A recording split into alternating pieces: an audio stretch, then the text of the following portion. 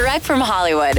American Idol's Season 7 runner-up David Archuleta has a new album called Therapy Sessions, and that title, well, is spot on. David explains to Pop Crush, part of my therapy was literally working on this album, being able to be open about what I was worried about, what I thought about myself, feeling down, feeling anxious and depressed, all of that I was able to get out on this album. And David's hope is that singing about his struggles will make a difference to similar people listening. He adds, it makes me feel really good to fulfill the purpose of this project, to help people through whatever they're going through.